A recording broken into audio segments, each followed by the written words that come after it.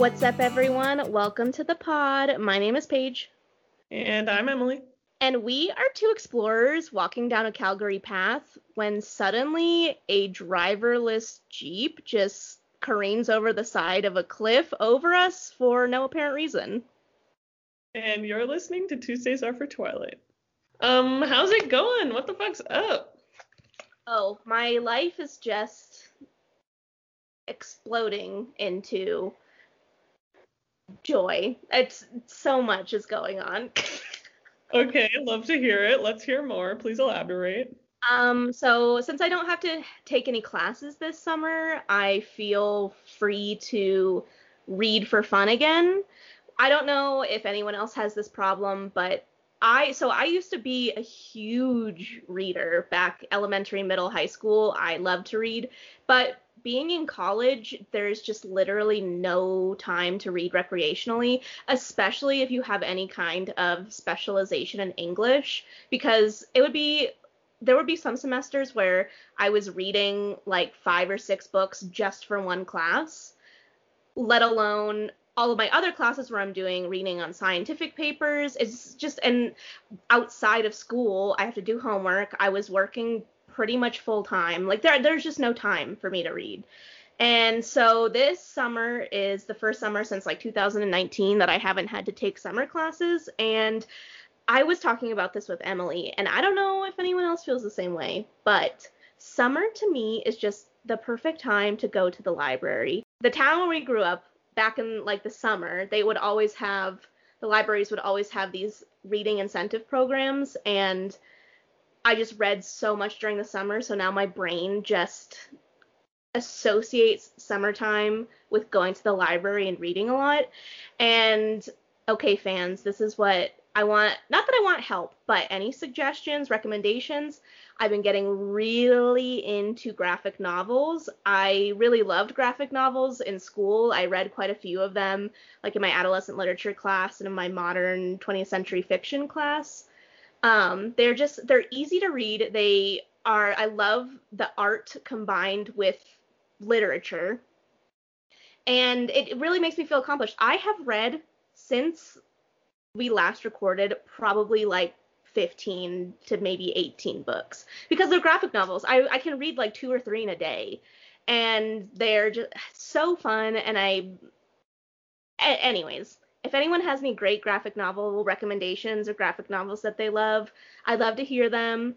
I'm trying to read through Paper Girls right now, but my library only has the first volume, so now I have to buy the other volumes, which isn't bad. I love it.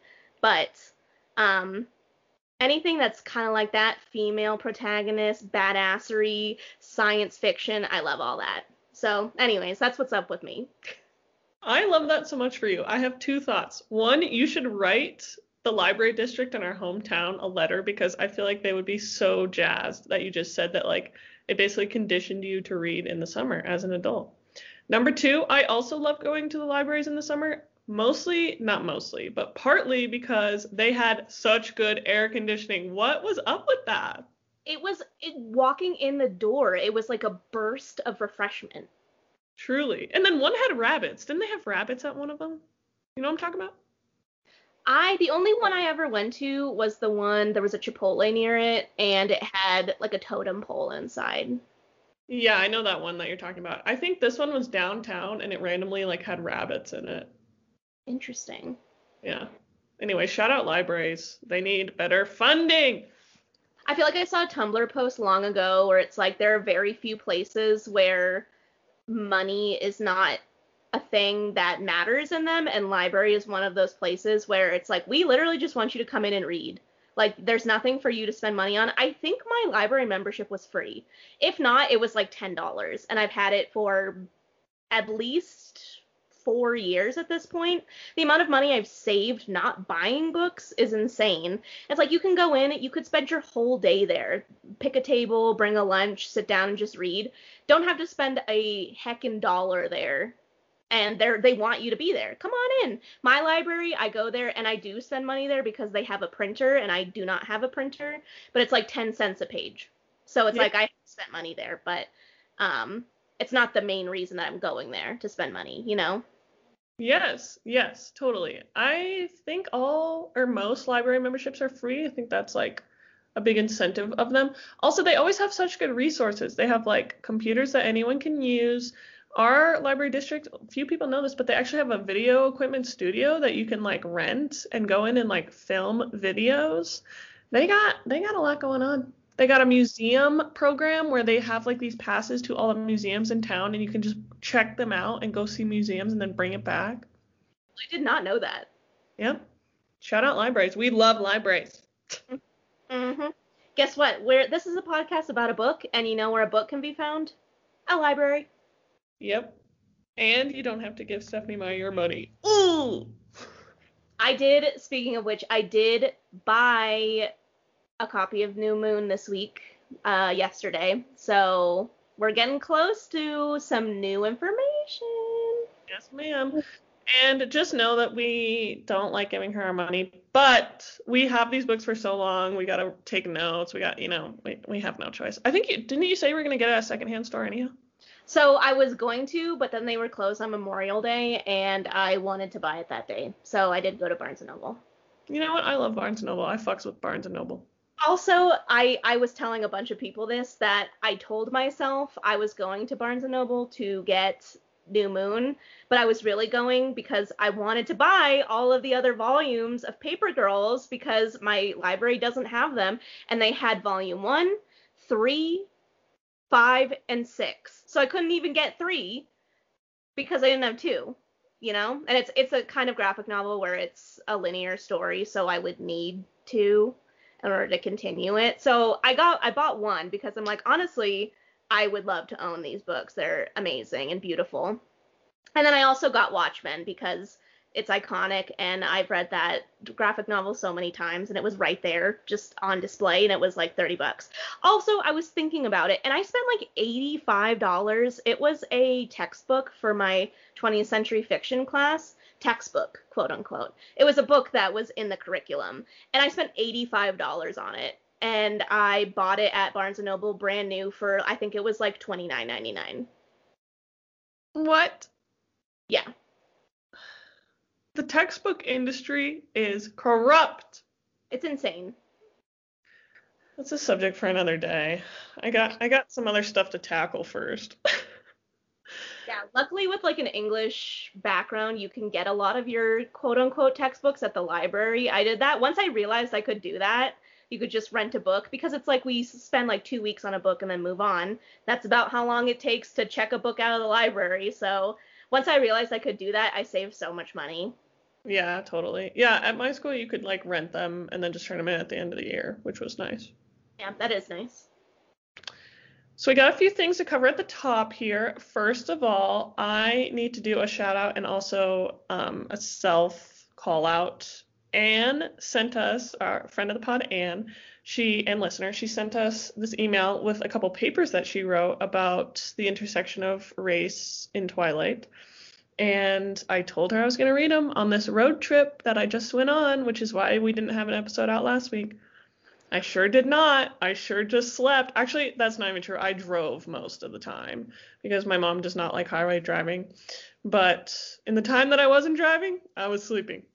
So, and I haven't read them yet. I will, I promise. It's just been crazy. I was just going to say that I wish I could get my planner tattooed onto my brain because I literally need it so bad. I have so much shit going on. This is not a complaint. It's just a statement that I'm so glad I bought this planner like 3 weeks ago, and I'm like, if I hadn't bought it, I would have burst into flames by now.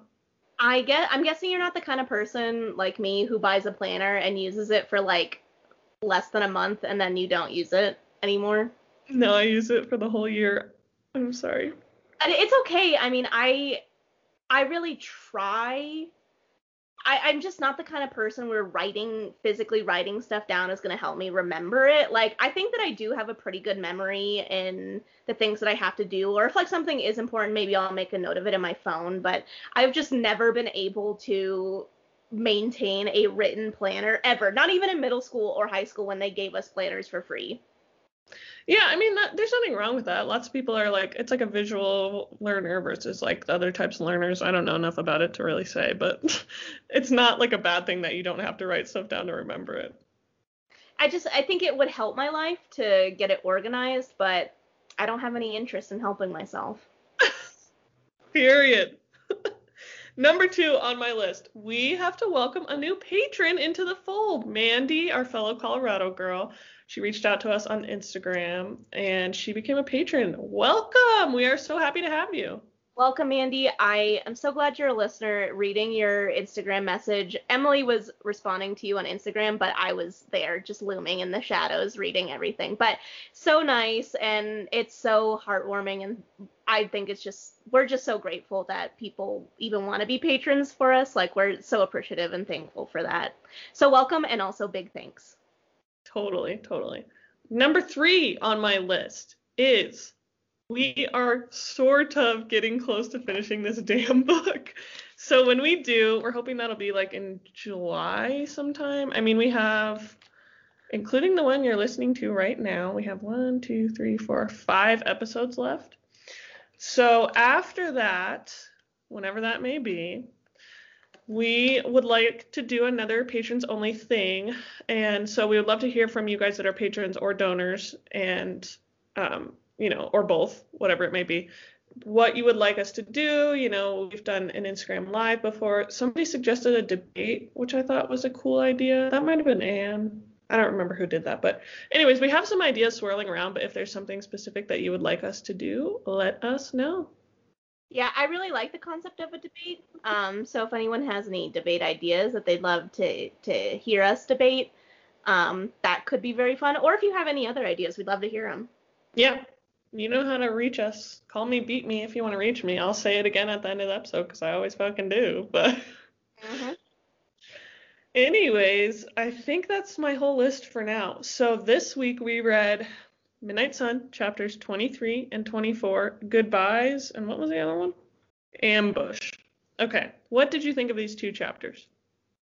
Goodbyes, it was a bummer, like I predicted. Didn't like any of that bits. I was kind of shocked at how short, I want to say, or like quick, the actual goodbye between Edward and Bella was. Like, I feel like it was completely, I don't want to say skipped over. It was talked about, but like the lead up to it was big and huge, and then the actual moment of it happening, it was like it didn't happen. I thought that was truly bizarre. Ambush was actually like kind of scary. Like, reading about James from Bella's perspective, you only really get the scariness right up at the moment when she is in the ballet studio with him. That's very scary reading that. But before, when she's at the hotel with Jasper and Alice, you don't really like get any kind of tenseness. It's just kind of them at the hotel. But seeing this from Edward's perspective, it really shows how conniving, maniacal, really such a bad guy that James is. Like, he's very smart and good at what he does. And this chapter really kind of makes it more serious in my eyes. The actual, like, depth of what is going on here and why all of the Cullens are so worried and why Edward is freaking out so much. Like, you really do see in this chapter why everyone is super worried. Yes, definitely. I totally agree. The second chapter, to me, I don't know if you're going to get this reference, and if you don't, it's going to be really lame. But have you seen any TikToks or Instagram reels that are like, it's that Nicki, I don't even know if it's a song or if someone remixed it just from a noise she made one time. But it's like Nicki Minaj and she's going like, you know what I'm talking about? Yeah. That was like playing in my head the whole time I was reading it. Yeah, I could see that. Also, if anyone knows what that is, let me know, because if it's a song, I definitely want to get down to it in the club. I feel like it's like a snipping little bits from a song and putting them all together. Whoever did that is a fucking genius. It is never not funny when I hear it. Mm-hmm. Okay, anyways. yeah, let's jump into starting with chapter 23. So this whole thing is basically just them racing to execute the plan that Bella came up with to basically keep Charlie safe and get away. And for a second, Edward considers like just staying and keeping constant watch over Bella so that they don't have to like go through this whole charade. But as he's thinking about that, Alice is seeing the outcome of it in the future, and James is just like killing random people. And I wrote in my notes, this is some next level shit, so I'll just read it really quick. As I considered this, Alice saw how the tracker would wait, how he would adapt, how he would, after the boredom set in, begin a war of attrition, Bella's friends disappearing in the night, favorite teachers, Charlie's co-workers, random humans who had no connection to her. The numbers would add up to the point where the resulting scrutiny would force us to disappear regardless. I'm like, Bella would not let it get that far. This bitch goes on a suicide mission in about 20 pages, so. Yeah, I it's very hard for me to picture Bella, who is so selfless through this whole thing, just being like, well, nothing we can do. You know, she just wouldn't. Truly. And also later at some point he talks about like, I don't like Mike Newton, but he doesn't deserve to die. And I was like, you've literally been talking about how you want to throw him through a wall, like the entire book. The note that I wrote for that specific part, since we're already getting to it, I wrote, this pasty, petty ass. Bella literally snipped ties with Charlie and is risking her own life to be with you, and you're still bringing up Mike Newton. Get over yourself. Oh my god, so true. So speaking of snip ties, they basically get to the house. There's like, this is so elaborate in a way that we did not realize in Twilight from Bella's point of view. Like, I just thought, I don't know what I thought Alice and Emmett were doing while this was going on. You didn't think that Alice was underneath the car moving it with her bare arms? Yeah, no. And my note was for it. Oh my god, I can't speak today. My note for it was, this is so elaborate I can't keep up. Because it was. That says it all. And then Bella puts on her little performance where first she like does this corny thing with Edward. Don't listen to another thing I say tonight, or whatever the fuck. And then, yeah, so she goes in with Charlie. And luckily Edward is like, he may have two brain cells to rub together, but he understands that he's not supposed to like say anything, or just like, he's just supposed to help her pack and then get the hell out the way. And even when he gets confused kind of about her plan, because she says, I broke up with him, blah, blah, blah, whatever. Also, everything about this with Charlie was as bad as you were saying. I didn't really remember how severe it was because I had just read it the one time, and I hated it. Yeah, I hated it, and it continues on for a while. Like, Edward will like peek back and see what's going on, and Charlie's just numb. He has no thoughts. I'm like, don't tell me that. Yes, and not to jump ahead again, but when he like gets back to Forks or whatever from like chasing James, and Charlie is just sitting in his living room with the TV off staring at the wall. It's extremely sad. All he wants is to give Bella a good life. Like, he knows it's not perfect, but he's just a humble dad, just trying to do what he thinks is good. And just like the mental anguish that he must be experiencing, that, I mean, he doesn't know that this is all an act, that this is really to keep him safe and Bella safe. He's just believing what she says, and for him to think like, I've done all of this, Bella wanted to come here, and everything that I've done wasn't enough for her. In fact, it repulsed her. She needed to leave. How heartbreaking that must have been for him. Like, to have already experienced it with the love of his life. We know that he hasn't gotten over her from what Bella has said in Twilight. And to now have that one other little part of his life ripped from him, her choosing to rip herself from him, it kills me inside to think of what he must have been experiencing. Paige, next time in an alternate reality, when you go over this part of the chapter, you could actually just stab me in the chest and save yourself the trouble of spending air on it, because I can't listen to this. Mm-mm. Mm-mm. All I know is that by the end of Twilight, there was some sort of relationship that Bella has with her father again. And I know that we'll get there. We just have to dig our way through. Can I also quickly point out before we move on page 526, it's when she's basically stormed up to her room at this point and is packing her bags while talking to Charlie. Edward is helping her pack, and he says, let me find the actual line. Oh, I know exactly what you're going to say. So Edward says, she held open a duffel bag, and I tossed clothes into it, trying to get a variety of items. It wouldn't help her to blend in if she only had t-shirts. I feel like that gif of, is it John Travolta from Pulp Fiction, where he's just like kind of like looking around like, what the fuck? All of my outfits are t-shirts. That is the most inconspicuous thing you could possibly wear. No one is gonna think anything different if you're just wearing t-shirts. Edward is so holier than thou, even when it comes to clothes. Also, she's going to Arizona where it's fucking hot all the time. Yeah, okay, let's just say hypothetically, I work at Chipotle in Arizona, and Bella pops in like once a week, or maybe a coffee shop, whatever, somewhere that Bella would visit enough that I know that she's a regular. If she's wearing a fucking ball gown every time she comes in, I am going to remember her.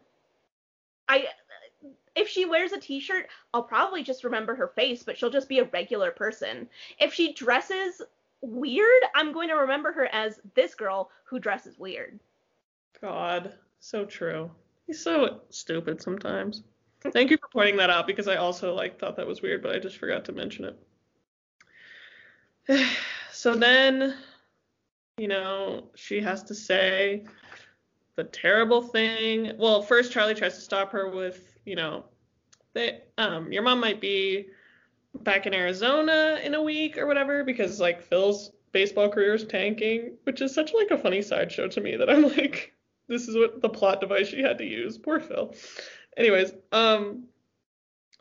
and so then Bella says the thing that her mom said when she was leaving Forks, and they kind of escape into the night. And the whole time, I'm sorry, this visual, the whole time, Alice doesn't want to start the Jeep because she's afraid the noise will alert Charlie that something's up. So she's just fucking I picture her one leg inside the Jeep, one leg on the ground, and just kind of pulling it along.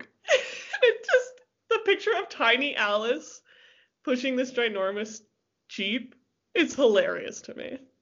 It just simply don't make sense. I'm picturing her legs hooked around the driver's seat like a koala bear, and then she's pushing herself with two hands out of the car. That's hilarious. I was picturing it sort of like she was riding a Razor scooter that was actually just a Jeep, but that wouldn't work because she's not tall enough. Do you get what I'm saying? One leg in and then one leg pushing off. Yeah, and it also does say that one of her hands is on the steering wheel controlling the Jeep and the other one is pushing. So I don't really understand. I mean, this is also the chapter in Twilight where Edward picks Bella up and moves. You were going to bring this up. It's because she just glosses on over it in this book, as if nothing is amiss. But you know what? It is amiss. I'm missed right now.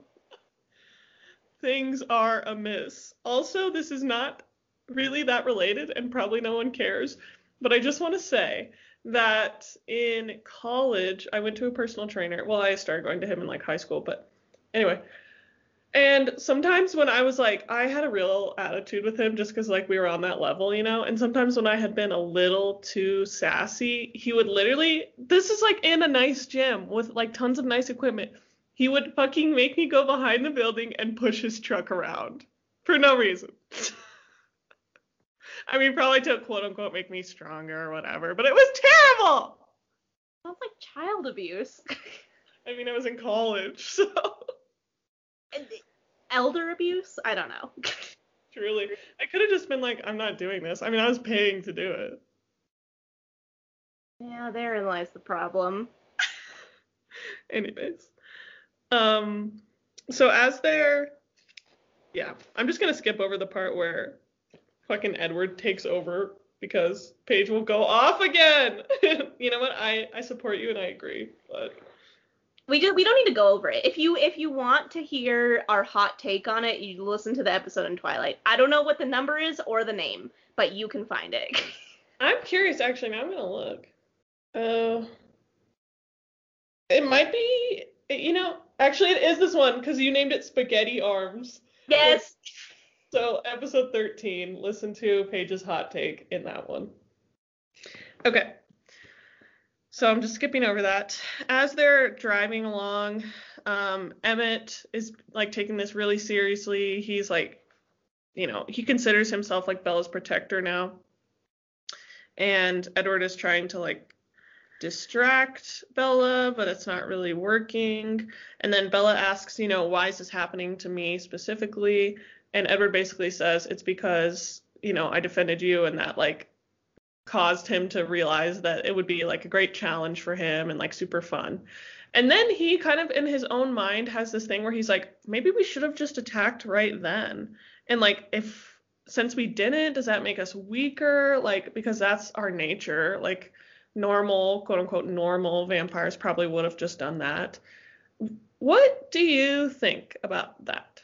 I actually wrote the same thing that I was going to ask you, if you think that them being the way that they are does make them weaker. In my mind, I think that there's compelling arguments for both sides. And it all kind of depends on what you're defining weak and strong as. Because I think that there is merit to what he's saying, that a normal vampire would have just fought them and they would have definitely won. I mean, they beat him in the end of this book. So it kind of goes without any question in my mind that if they had just resorted to fighting right then and there, that they would have won. So I think that there is merit in them saying that the lifestyle they've chosen makes them weaker, but I think that they are stronger in many other ways. Like the fact that Carlisle is a doctor is one of the strongest things that I've ever heard. His ability to be able to hold back on this animalistic side of himself is insane. And that they're all able to do that. I mean, not to the extent of like being in surgery, but they have their own strengths that separate them apart from other vampires, and I think put them above in some classifications. I would say with the classic definition of strong and weak, I would say they are weaker, but in the way that I think about it, I feel like they're stronger. Yeah, I feel like I agree with that. I feel like it would have been much more efficient to just do it right then. I don't know if that makes them quote unquote weak. I honestly didn't really think about that part. I was more considering the question of like, should they have just done it right then? And the answer is yes. Yeah, why didn't they? That's why didn't they? It's just like, I mean, I guess, the fact that Bella is there is kind of lame, but I mean, they fight him and Bella's literally dying on the ground in the ballet studio. So it definitely makes more sense to have just dealt with it then and there. Yeah, I mean, I think it's just that Carlisle is so anti-violence that like they have all been conditioned to just have their first reaction be like defense instead of attack, Yeah. Yeah, and I mean, anything to kind of keep themselves on the DL. I mean, I don't know if them fighting other vampires would alert the general public of them, but it would stand out probably to any other supernatural creature that's there. So, I mean, it could be a detriment to them how they live their lives. And also, I feel like the fact that they don't really resort to violence, doing something really ferocious like that would stand out in their minds and probably weigh heavily on them for a while. At least some of them. I don't think it would weigh heavily on Emmett. Um, but like Carlisle for sure, I think would be kind of disturbed about the whole thing. Yeah, definitely. When Edward tells him the plan a little bit later on, he is like kind of not pissed, but like sad that they will probably have to kill James. Yeah, like Carlisle kind of is like, I guess we kind of don't have a choice. And it's like, yeah, you kind of don't. I mean, the only other choice is Edward is like, nah. So, Yeah, I mean, I guess it's not really, I don't know. It's all bad. They should have just fought them right then and there. agreed. Um, so then they get to the Cullen house finally, and Laurent is there. But first, I would just like to say, what page is this on? 536. Okay, I'm not there yet. Skipping ahead a little bit. Okay. So when they get there, Jasper whispers, "Come, my love," in Alice. Or no, Alice. Oh my God, I totally thought this was Jasper the whole time. Alice whispers to Jasper, "Come, my love," and I'm like, why are we doing sexy talk right now? This is not the moment. I mean, it makes sense coming from Alice's mouth. It sounds like something that she would say. But if it was your brain and you thought it was Jasper, it would be like, what the fuck? Yeah, it was because I'm illiterate, and I was like, that's so weird. Like, what a weird choice. Um, so anyways, Edward gets a front row seat to Laurent's thoughts, and he's just basically incredulous that they're putting themselves at risk because he thinks that they have no chance against James because he has seen James kill so many people and, even thinks to himself how he only got with James for protection and how he's like really like he's going to go and hide because if James comes and finds him, it'll probably be bad, which is very astute of him because it's true. Yeah, and I mean, we see later in Ambush that Laurent was right to be incredulous because James kind of bests them in that chapter, and there's literally 3 of them versus 1 of him, and he gets away pretty easily, I would say. Yeah, totally. And he can't help but like wonder why they're doing it for Bella because she obviously seems like unremarkable to him. I just think I would love, and maybe this has been released. I don't remember. Somebody let me know. But I would love Laurent's backstory because there's this one thing specifically that Edward says about him. Oh yeah, okay, found it. It's on page 538. So he says that he's going to go meet the clan in Denali, so like Tanya's clan. And he is thinking to himself, like, he's impressed by both Carlisle and kind of like the life that they have and like how they're living in, relative normalcy, sort of, I guess. But anyways, the line I wanted to point out was, it's kind of like towards the top. Laurent's eyes swept through the room, appreciating a kind of life he'd left behind long ago. Though this was not a palace and he lived in several, there was an atmosphere of permanence and sanctuary here that he'd not felt in centuries. I'm like, where has he been? I want to know. Tell me. You can't just gloss over the fact that someone lived in several palaces and not describe why. Precisely. So then Laurent departs and, they kind of are going over the plan. Everybody's kind of packing really quickly. So then Edward tries to get Rosalie to change clothes with Bella to kind of confuse the scent, which we already knew about this. But we see it from Rosalie's point of view, where, she basically says that Bella has ruined everything that they've built and that she won't help. Do you think Rosalie is being selfish here?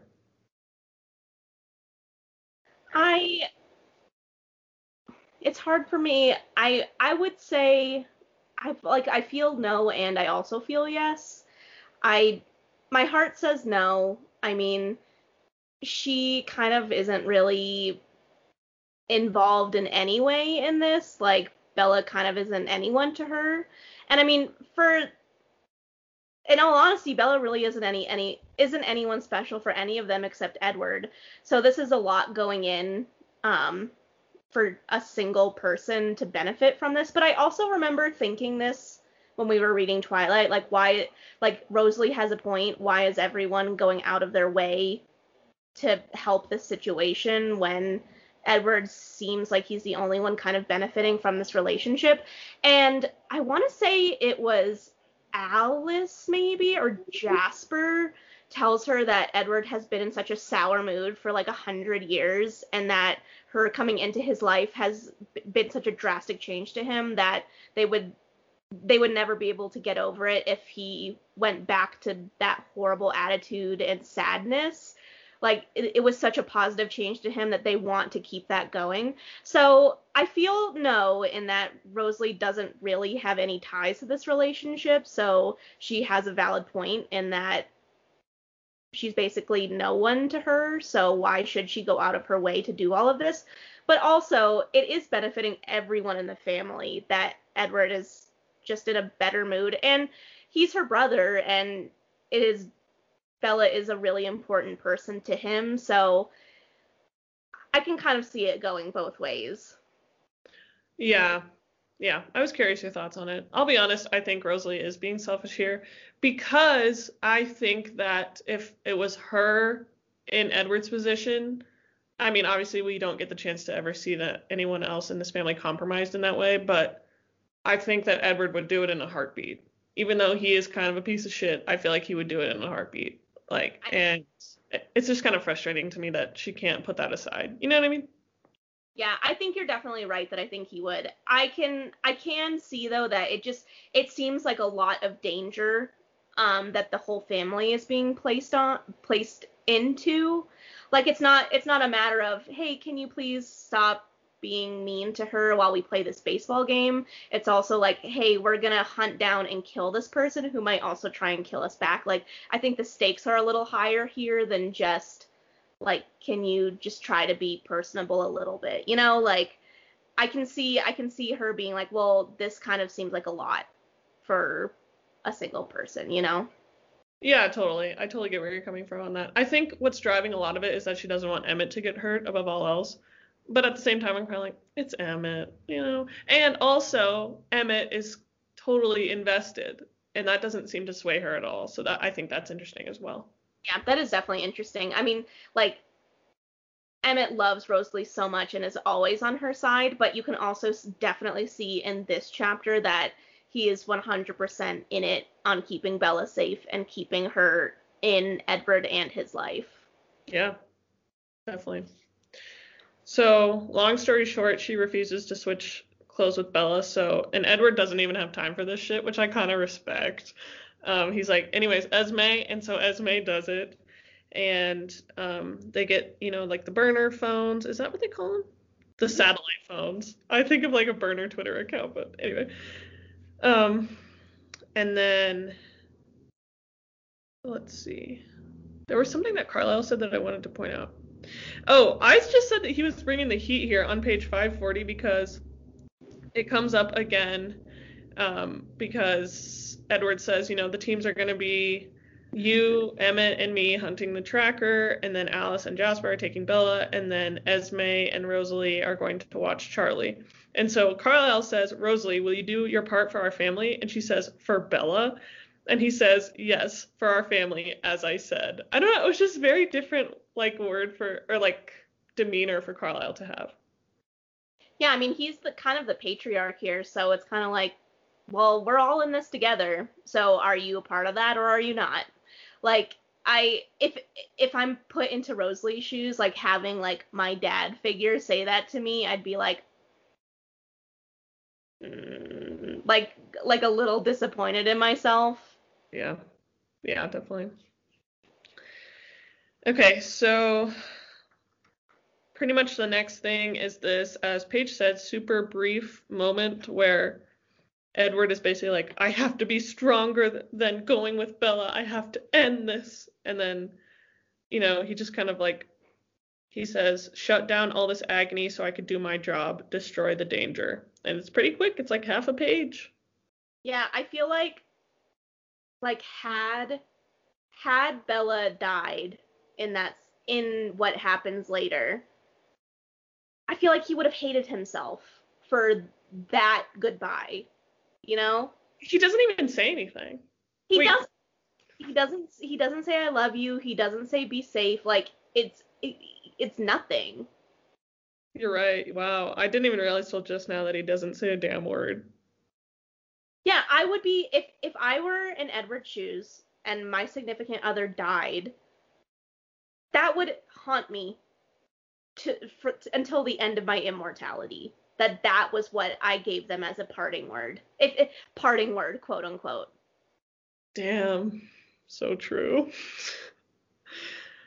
Anyways, kind of the last thing I wanted to point out in this chapter was, okay, is on page 541, so a little bit back actually. But um, Edward makes this comment, it's towards the top of the page, that he says he tries to use Jasper's savage appearance to calm himself. Jasper was more lethal than the thousands of vampires who tried to destroy him. I just, want to point that out. That's all. You got any new thoughts on that? I'm scared to see the monster unleash that is Jasper. I mean, all I know is that he has a troubled backstory and that clearly he's a lethal fighter. And it's like, what is he? I feel like, what is he gonna do to James? Like, I don't know. We're gonna see. You're about to find out. So that's pretty much the end of the chapter. Everybody leaves, separately. And yeah, that's pretty much it. Did you have anything from this chapter that we didn't cover? I did. It is not important at all, but a question that I would be interested in hearing your response to. Okay. Does it break the Hippocratic Oath for a vampire doctor to kill another vampire? I don't know, because isn't it like do no harm, but also like prevent the most amount of harm as possible? Isn't that like the caveat part of it?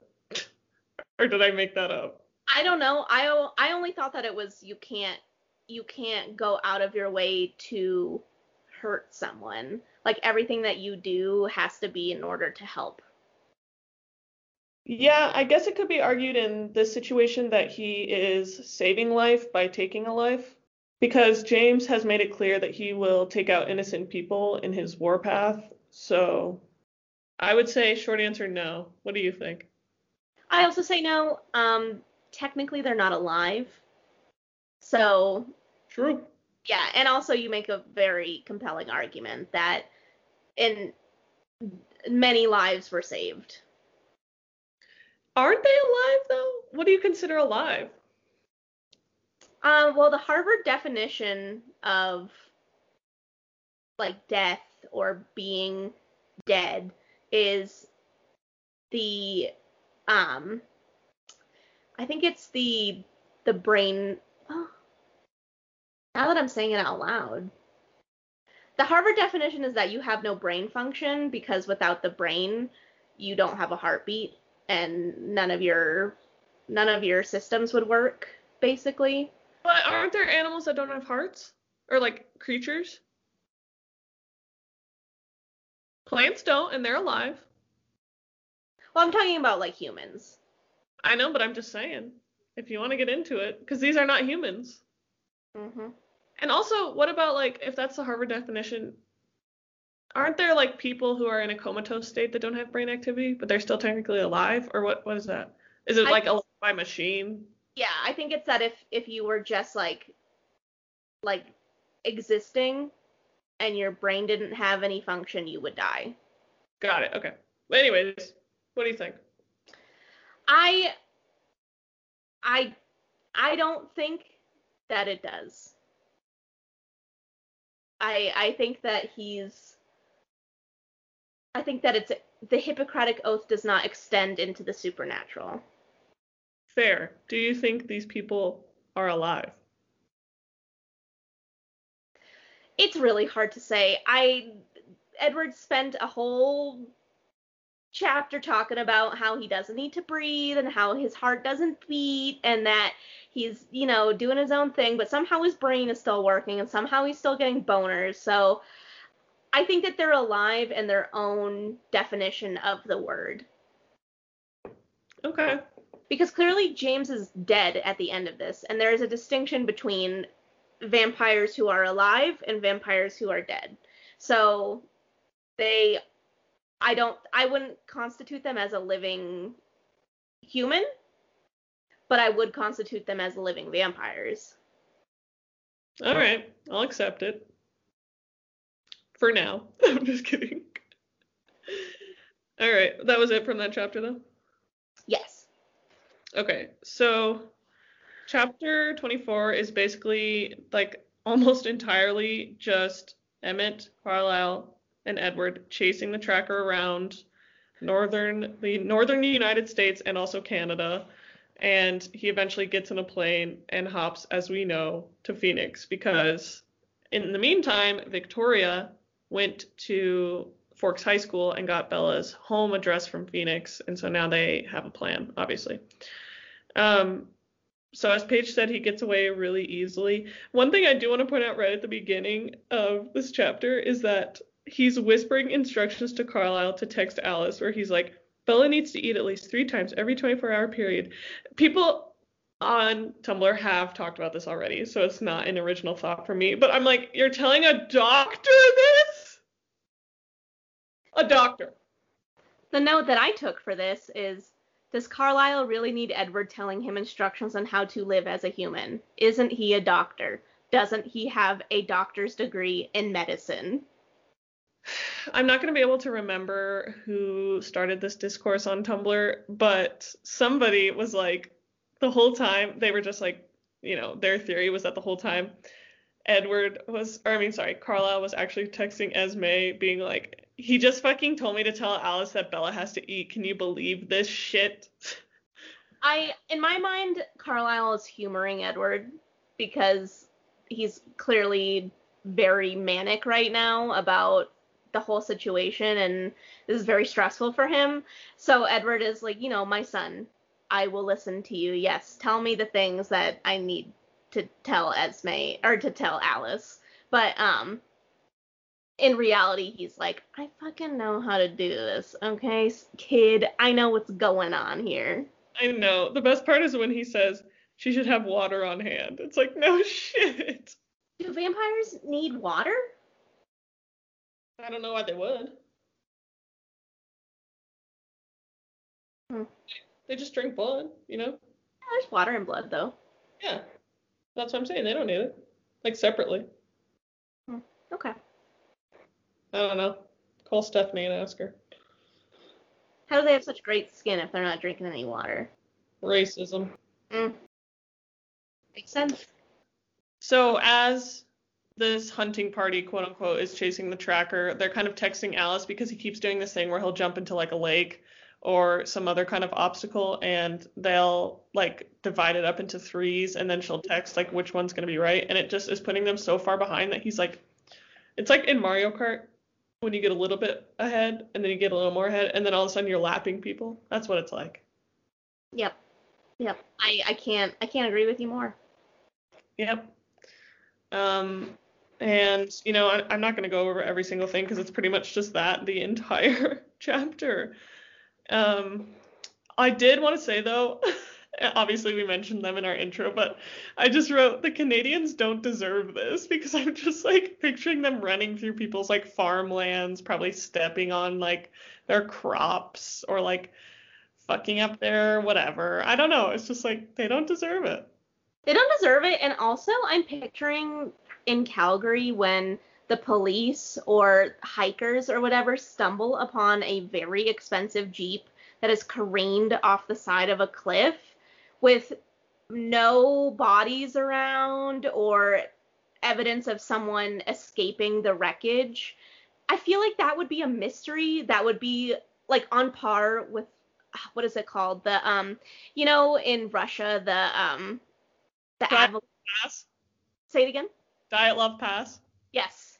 And it would be like that, where it's like this thing happened 50 years ago and the mystery still remains unsolved. We have no leads. The license plate doesn't lead back to anyone. But it's expensive, and it just like they don't need this mystery. Yet they leave the Jeep there. I don't know. I don't like it. I agree. Like, as you were first saying what you just said, I was like, this should be on BuzzFeed Unsolved. Mm-hmm. Okay. Let's see. So finally, he gets out ahead enough that he basically just takes a shitty plane to Arizona. But they think at first that he's going back to Forks, so that's where they head. First, we have this little phone call between Bella and Edward where nothing really happens. The plot doesn't move forward at all. And so they run back to Forks. And this is when they kind of run by Charlie's house. And that's when he's doing the sad thing that I don't want to say again. And so Edward just kind of is doing sweeps over, looking for Victoria. But she clearly went into the water. So he can't track her in there. And then finally, at 2:30 in the morning, Alice calls him and says, he's coming here. It's her mother's house. He's coming after Renee, and he's going to spread us too thin. She's panicking. And I feel like it's bad when Alice is panicking because I feel like she's not a panicker. Yeah, that would be really scary. Yeah. So anyways, you know what? Explain this to me. I don't know the math of it. I don't know the exact speed or the distance, but I'm like, how is it faster for Edward to go to the airport, go through security, wait on the plane while they do all their shit, then get on the flight, deplane, swim through the sea of people? Wouldn't it just be faster for them to run? I don't get that. I feel like that's a plot hole. Yeah, and also I feel like going in an airport puts you you have to go out of your way to go slow there because you're around a bunch of other humans. And I mean, we've seen that all of them have to go the extra mile to look human and not go really fast and not look like they're standing completely still. It just seems like it would not help their cause. Yeah, I agree. I think Stephanie just needed Bella to have that time to get in the tracker's clutches. And so she just did it. But if anyone disagrees, let me know. I am very curious to hear the other side. Yes. But anyways, Edward decides that he has to fly there, and he tells Alice that, him, Carlisle, and Edward will just basically run away with Bella, and then Alice and Jasper will have to find Renee.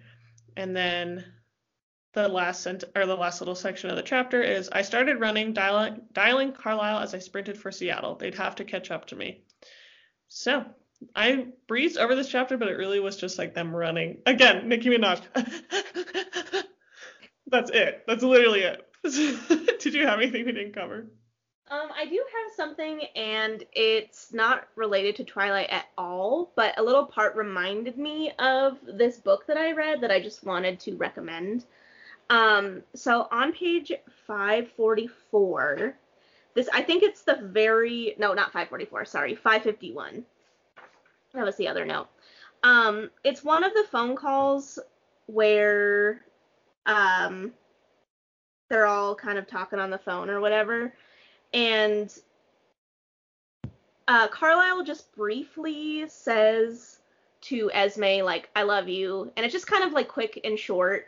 And I don't know, in my mind, I picture them being so much in love and loving each other, but that one little Kurt kind of thing it seemed a little weird, not weird, but just kind of uncharacteristic to me. But I mean, also the situation is kind of tense and there's not really a lot of time to be really lovey-dovey or have an in-depth conversation. But it did remind me of this book that I read, I want to say maybe 2 years ago. It's called Vampires in the Lemon Grove. It's by Karen Russell.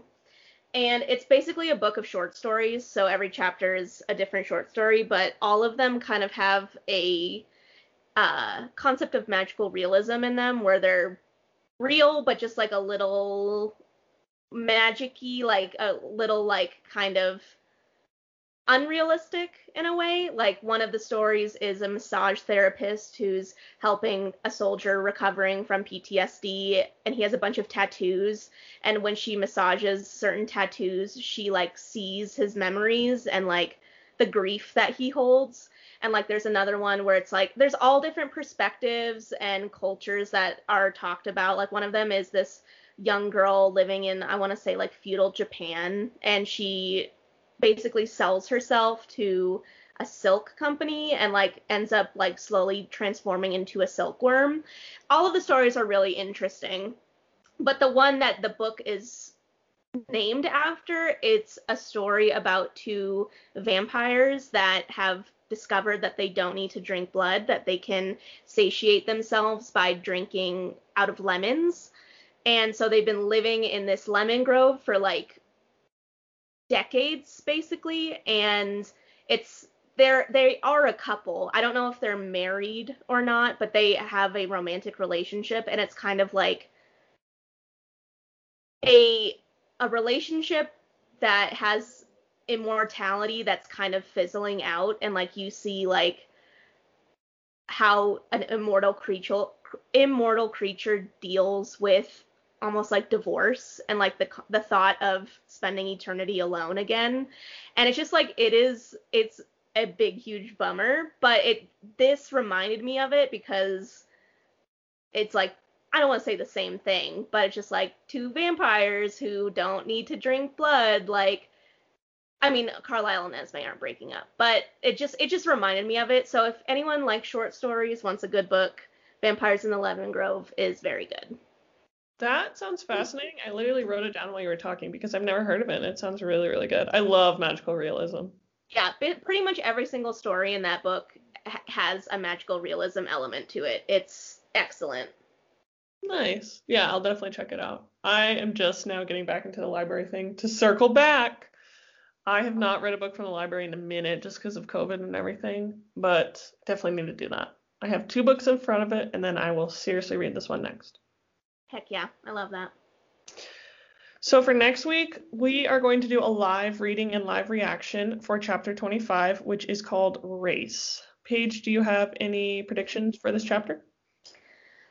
Is it a long chapter or is it short? It's 15 pages, so pretty short, especially for Edward. Okay, so basically at this point in Twilight, this is right around when Bella gets the phone call from James. She sneaks out, and then she gets captured. Or not captured, but she gets into the situation that leads into the rest of the book. I feel like this particular chapter is going to be Edward on the plane, brooding, maybe, getting off the plane, finding out from Alice or Jasper what's going on, and them literally racing to figure out where the heck she is and what they have to do. I don't think that the final fight is going to be in this chapter. I don't think that there's going to be any interaction with James. I think it's just going to be Edward having a literal panic attack when he finds out that Bella is not with Alice and Jasper and that she might die. All right. Yeah, I like it. For some reason, I don't know what conjured this, but when you were talking about how he's going to find out from Alice that Bella got away, I was just picturing Alice standing in the airport as that SpongeBob that like is wearing the purple dress and like has the purple lipstick and is holding the purse like, oh fuck. With a little sign that says Edward, parentheses, Bella got away. Truly. Oh my god. Can you imagine having to deliver that news? Jesus Christ. Edward Cullen, no thank you. I mean, really, she doesn't have to quote unquote deliver it because he'll read it in her mind, but still. Still. Having to exist with Edward Cullen after that news has been delivered? No. Not interested. Miserable. All right. Well, we're glad to be back, and thanks for listening to our episode today, guys. Like we said, message us any ideas. As always, you can get into our patrons-only content by becoming a patron at patreon.com/TuesdaysAfterTwilight, or you can also donate to the Quileute Move to Higher Ground movement, and that's at mthg.org, and just send us like a proof of your donation, like a screenshot of the email that you get or whatever. And then the social medias, you know them. I'm gonna say them again. My shirt's literally unbuttoned. It's happy hour. Okay, Twitter is Taft Pod. Instagram and Tumblr are Tuesdays Are for Twilight. And yeah, That's about it. Paige, you got anything else? I'm just going to reiterate what I said earlier. I would really love any graphic novel recommendations, but also I've decided that the only books that I really, really love are young adult literature. I don't care what anyone says, young adult lit slaps. It slaps. I'm sorry, regular adult literature, but you got to catch up. All the books that I read that are young adult, I'm dying for them. They're so good. So if you have any young adult lit books that you recommend as well, I'd love to hear any book recommendations. So my final word is a call out to any young adult graphic novels or young adult just fiction books that you guys like. I would love to hear your recs. Yeah, we'd love to hear from you, so hit us up. And we'll see you next week for Chapter 25 of Midnight Sun. Bye, guys. Bye. Our amazing intro and outro music was performed by Danny Plowman and produced by Alberto Beltran. You can follow Danny at Danimal6, and that's 6 the word, not 6 the number, Danimal6_ on Instagram.